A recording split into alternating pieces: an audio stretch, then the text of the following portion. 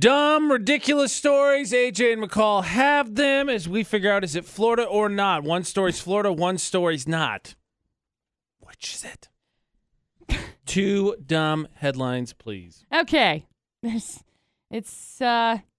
you're right. It's really, really dumb. So we've got story number 1 that has to do with a 5-year-old kid who wanted to get a new toy for his sister. So he decided to take his parents' car to do it. And then probably drove amazingly, because that's always how those stories go. Yeah. This kid looked it up on YouTube and he was like, I got it. I figured it out. Shift, done. No big. And then we've got story 2, which involves a guy who fired a shotgun at 2 teenagers who threw water balloons at his truck. That's a reasonable response. Yeah. So there you go. I mean, look, with all due respect, and I don't know, correct me if I'm wrong, because I will claim that I do not know, but I don't think that water balloons are going to do damage to your truck. Because fundamentally, it's mostly water. Unless it's moving.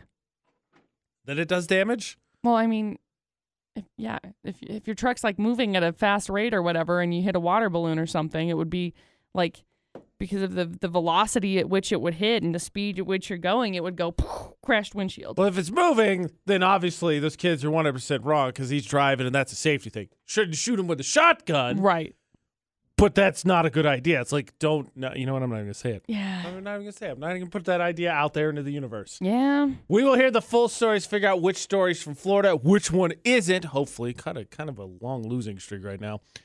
Dumb, your daily dose of dumb, no matter how bad you're doing it. Do not forget, Florida's always doing it worse. It's true. AJ McCall on VFX. Let us get to the 2 full stories, please. Okay. So we got story number 1. A 5-year-old boy wanted to get his sister a new toy. So he decided, you know what? I'm just going to take the parents' car to do it.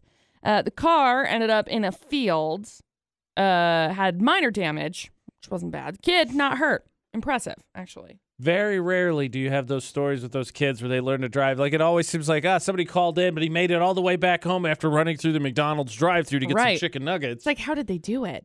It's pretty astonishing. He wanted to go get a pink toy tractor for his little sister. It was really cute.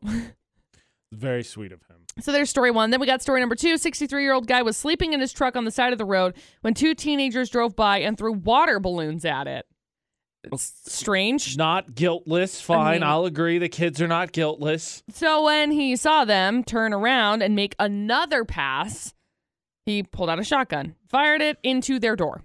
Good Lord. Luckily, they weren't seriously hurt. He's facing a bunch of charges, including attempted murder.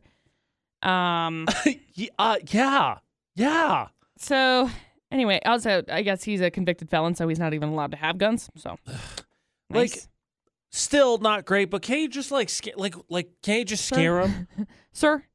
Sir. Why did you have to go from 0 to shotgun blast? I don't know. Good gosh. I don't know. Yeah, cops tracked him down a couple hours later, I guess. Wow.